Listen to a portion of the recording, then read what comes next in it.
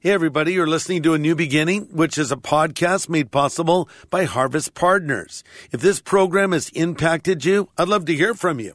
So just send an email to me at greg@harvest.org. Again, it's greg@harvest.org. You can learn more about becoming a Harvest Partner by going to harvest.org. Our Father who art in heaven, hallowed be thy name. Pastor Greg Laurie comments today on the Lord's Prayer. Now, if we wrote the Lord's Prayer, it would probably sound like this. Our Father who art in heaven, give us this day our daily bread.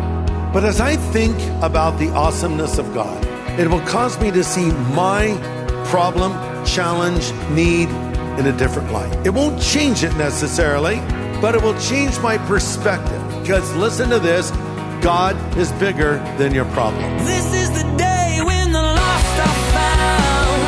This is the day for a new beginning.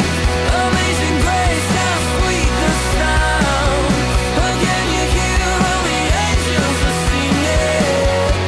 This is the day when life begins. Are you facing a challenge right now? A trial, a tragedy, a crisis, a loss? God knows what you're going through. He's concerned about what you're going through. And He has the power to get you through. But today on A New Beginning, Pastor Greg Laurie points out he wants us to come to Him and ask for His help. Prayer is a vital part of surviving the toughest of challenges life throws our way. And today, Pastor Greg helps us pray effectively using the Lord's model for effective prayer.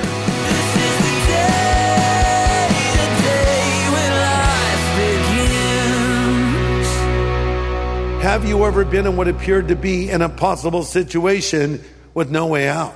Let me restate that question. Are you in, right now, an impossible situation with no way out? Or have you ever desperately needed or even wanted something, but it seemed there was no way you would ever have it? Have you ever thought there was no future for you, and for you it was just too late? If so, you need to know more about the power of God and what can take place through prayer. For one thing certainly stands out in the pages of Scripture is that prayer can dramatically change situations, people, and on occasion, even the course of nature itself. But the thing that prayer changes the most is us.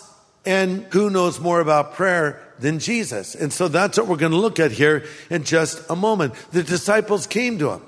They said, Lord, we have a question. Would you teach us how to pray? Jesus gave them this prayer, which shows prayer is something that can be taught. You need to be taught how to pray. And sometimes you are taught by watching others do it. And you're taught, of course, by reading Scripture. And there's certain principles that you can engage when you pray. Now, we call this the Lord's Prayer, and there's nothing wrong with calling it that. The Bible never addresses it as such. I don't think it really was a prayer Jesus Himself prayed. You say, well, of course He did. No, actually He didn't.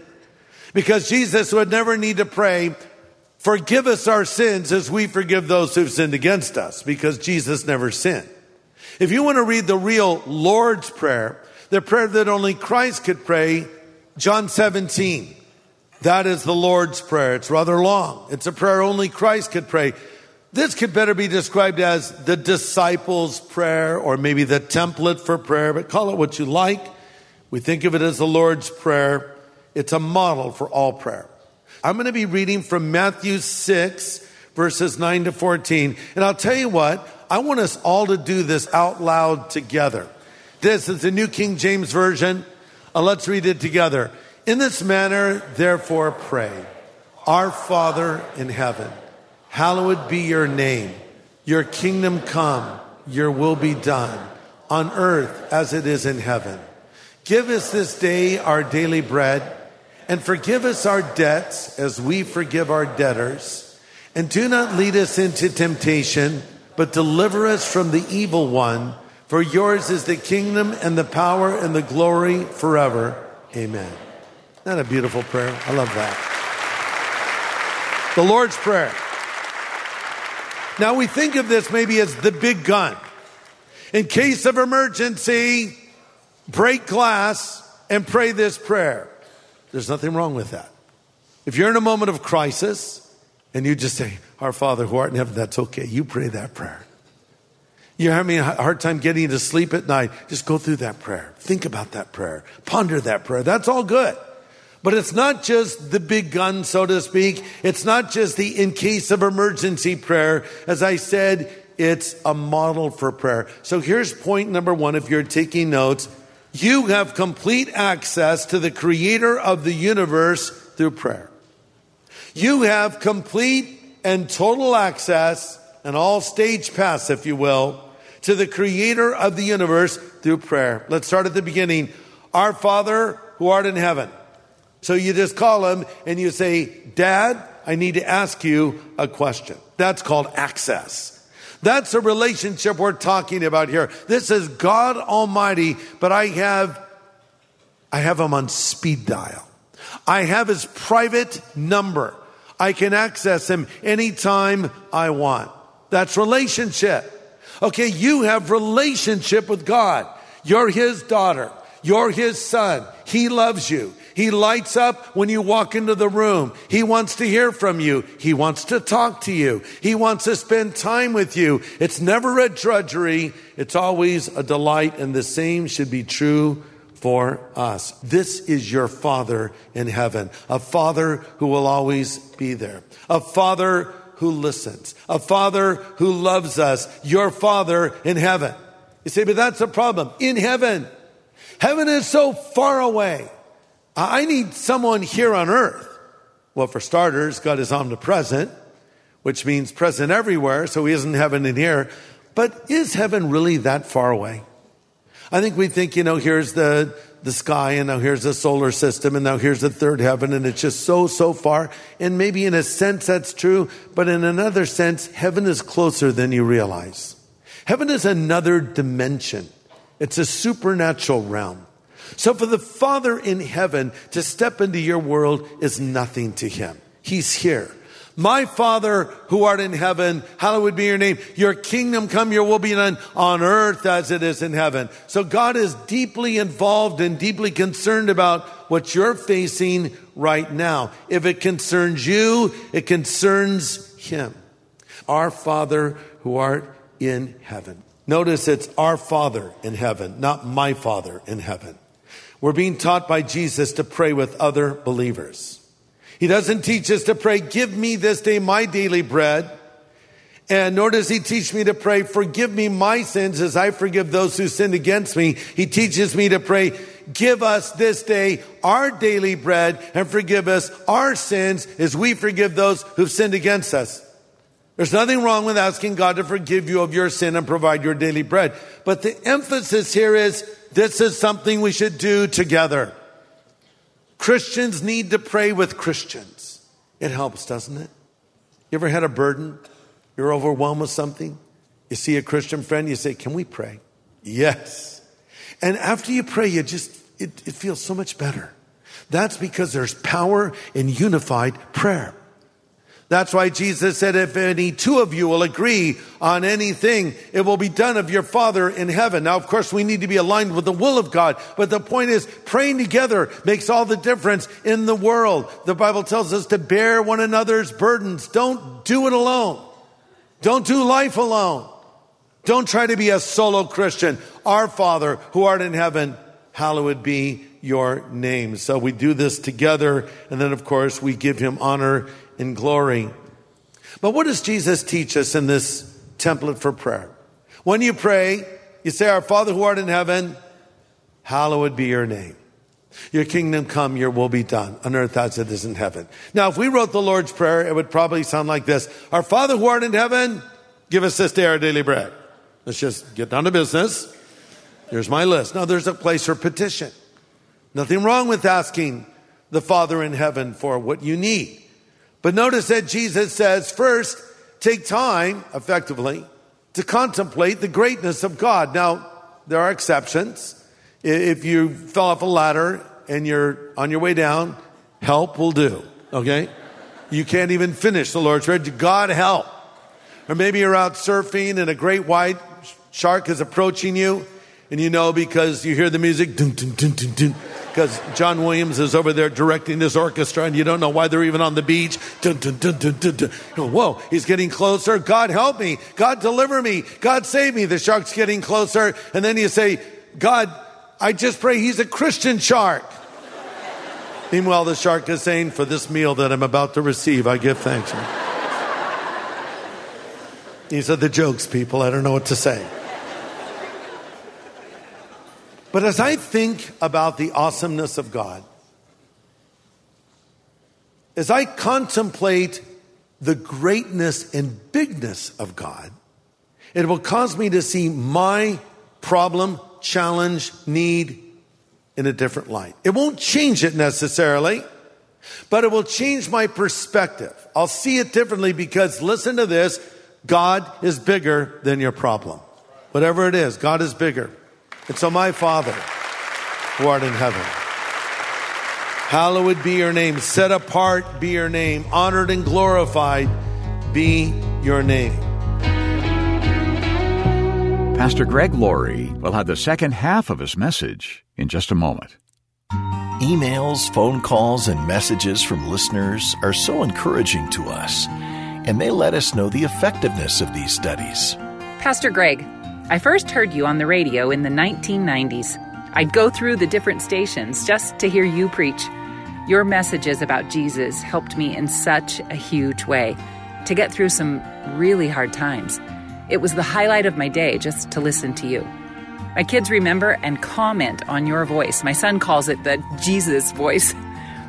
I have found that there's nothing impossible through Jesus Christ. God bless you and your family.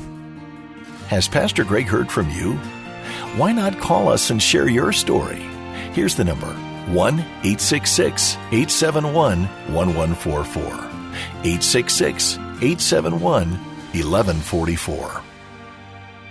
Well, we're giving careful consideration to the Lord's Prayer today as Pastor Greg presents his message in case of emergency. Let's continue. Point number 4 now.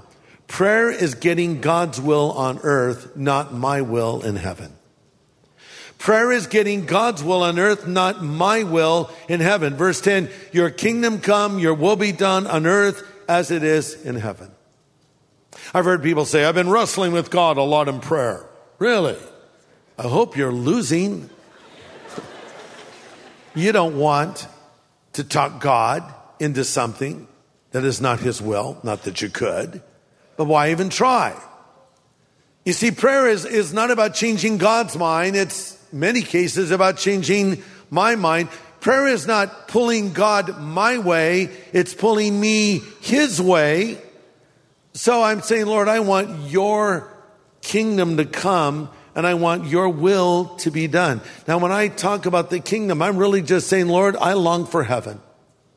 Every Christian has been pre-wired to know God, and they've been pre-wired to long for a place they've never been to before. Sort of a homing instinct. We see it in the animal kingdom. God has put it in humanity as well. We long for heaven. We're homesick for heaven. So when I'm praying, your kingdom come, your will be done, I'm just saying, I long for the day when I'll be in heaven in the presence of the Lord. But I'm also saying, I long for the day when Jesus will come back to this earth again. Because the word that is used here by Christ, come, is a word that means something that's sudden and instantaneous. So effectively, when I say, your kingdom come, your will be done on earth as it is in heaven, I'm saying, Lord, please come back and do it soon. And it's also a personal request. I'm saying, Lord, I want your kingdom in my life. I want your rule in my life. Jesus said, the kingdom of God is in the midst of you. And by that he meant, when he was with a group of people, I'm here.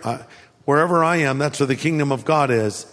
So when I say, your kingdom come, your will be done, I'm saying, Lord, I want your rule in my life. I want you to be in charge of my life. I want to give you the master key of every door in my little house. I want to give you all my passwords. You can access all my social media accounts.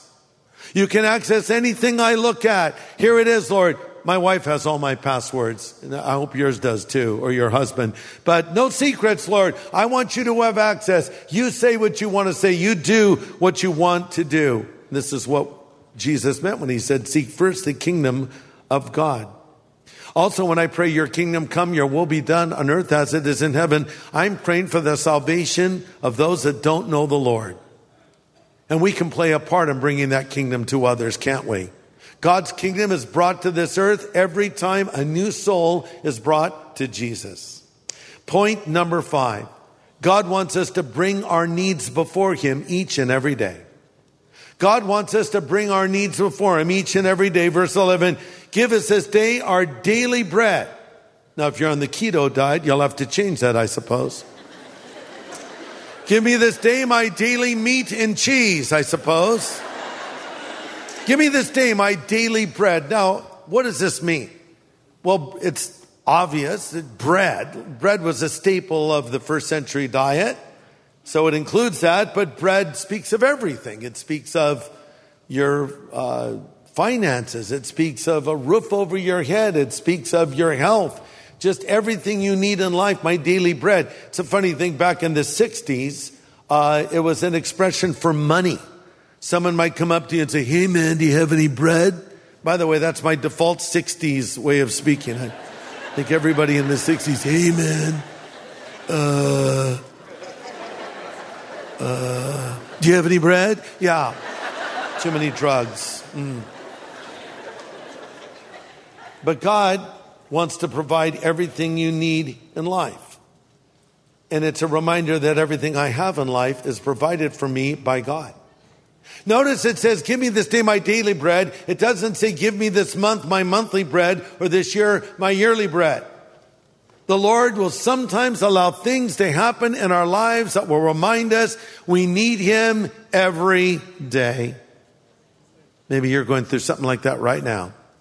All of a sudden, oh wow, you have this financial crisis. All of a sudden, you have this health scare. All of a sudden, you have this problem in your marriage, or you have this problem with your kids, or you have this other problem. And it's like, God, help. That's okay. Sometimes he'll allow these things to remind us that he's the provider. And we need to come to him each and every day, not just asking for stuff, but giving him glory for the stuff he's already given. When's the last time you just prayed a prayer of thanks? Oh, Lord, thank you for this. Thank you for providing for this. Thank you for my wife. Thank you for my husband. Giving him thanks. Point number 6. God wants us to ask for and extend forgiveness to others. Now, some people don't think they need forgiveness. Oh, I don't know that I really sinned today. Seriously? No, I can't think of a single impure thought I had. I didn't lose my temper once. I don't think I've sinned at all. Well, you're sinning right now with pride, by the way, but whatever. No, we sin every day. We really do. And the Bible says, if we say we have no sin, we deceive ourselves and the truth is not in us. But then it also goes on to say in 1 John 1:9, if we will confess our sin, he's faithful and just to forgive us our sin and cleanse us from all unrighteousness. So I need to ask God constantly for forgiveness. I think most of us get that. I think most of us want that. But here's where it gets tricky. Forgive us our debts as we forgive those who are indebted to us. Wait, what? Yeah, forgive people. But Greg, this person, they hurt me. This person bullied me on social media. This person insulted me. This person did something that's so horrible, I can't forgive them ever. Really? Jesus said, you better be praying not only for your daily bread, but you better be praying and extending forgiveness every single day. I like what C.S. Lewis said about this, and I quote, everyone says forgiveness is a lovely idea until they have something to forgive, end quote. It's a great concept, forgiveness. I love forgiveness until it's time for me to forgive someone that doesn't deserve it. Now let's just concede the point. They don't deserve it. Therefore, I will not forgive them. Okay, hold on now. Do you deserve forgiveness? Well, no. Okay. You don't deserve forgiveness, yet God gave it to you. Why would you not extend it to another person as well? The Bible says, you've been forgiven, therefore be tender-hearted, forgiving others. But listen to this. One person put it this way: forgiveness is not about absolving the perpetrator. It's about healing the victim. Here's another statement I like. Forgiveness isn't giving in to another person. It's getting free of that person. Get it? See, in a way, it's even not about that person. Let's just say, here's this person. He did this thing to me. I choose to forgive him. Doesn't deserve it, did it anyway. Who's getting free now? Him? Not really, but I am. Because that's not driving me crazy. So when he walks in a room, I'm not seething over in the side. Because I've let it go. Let it go. And forgive as you've been forgiven. God wants us to ask for and extend forgiveness to others.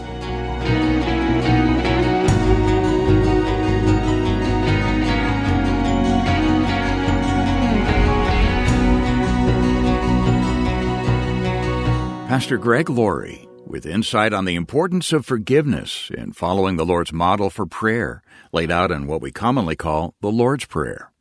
And Pastor Greg has more to come in this message called In Case of Emergency. Well, we're pleased to offer a great new book called The Marriage Devotional by Jenny and Levi Lusko. And Pastor Levi is here with us today.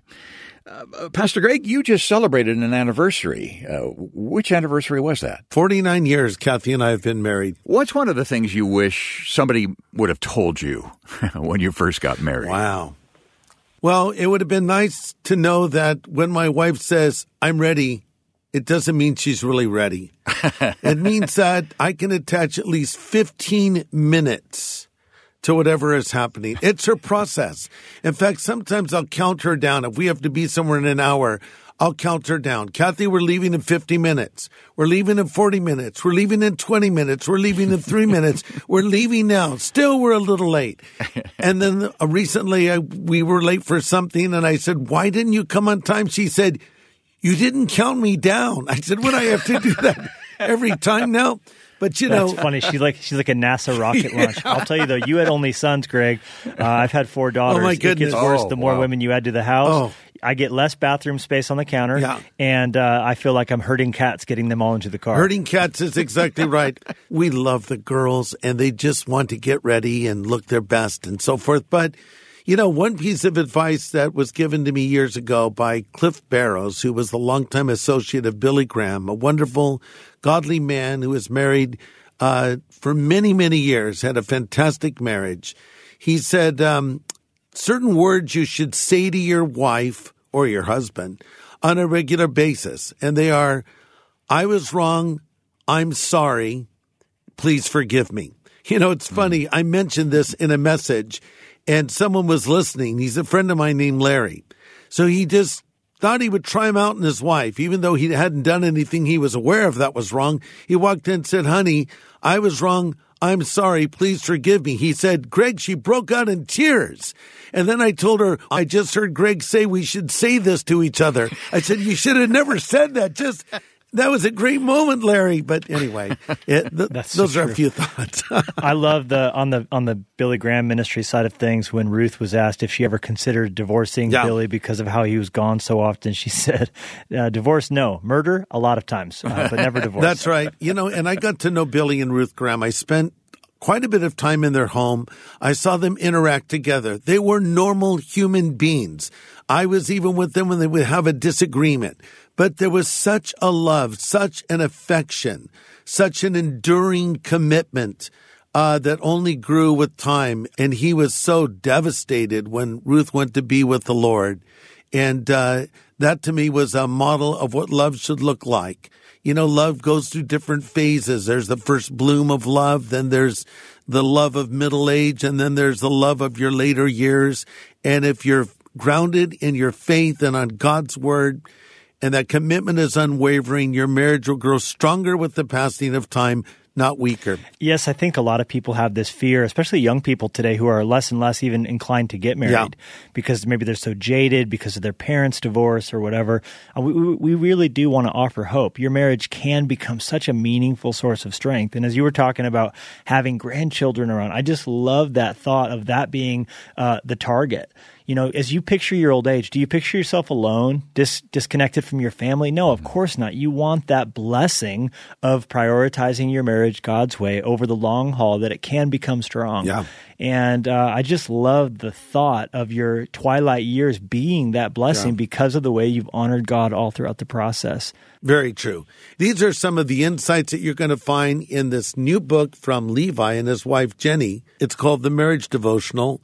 Levi told me that this is the book he wished he had been able to read, but it was not there. So he got down and wrote it with his wife.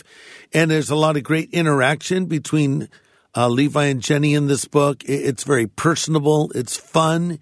It's practical. It's biblical. And it's going to help your marriage. And I want to send it to you for your gift of any size this month. Whatever you send to our ministry will be invested in reaching people with the teaching of God's word and the proclamation of the gospel. So order your copy of The Marriage Devotional by Levi and Jenny Lesko, and we'll send it to you for your gift of any size. Yeah, that's right. And we so appreciate your partnership. Frankly, without the support of listeners, we couldn't cover the costs of bringing these studies to you each day. So contact us today for your copy of The Marriage Devotional. You can call 1-800-821-3300. That's a 24/7 phone number, 1-800-821-3300. Or get all the details and place your order online at harvest.org. Well, next time, more insights on how to enjoy an effective, rewarding prayer life as Pastor Greg continues our study of the Lord's Prayer. Join us here on A New Beginning with pastor and Bible teacher Greg Laurie.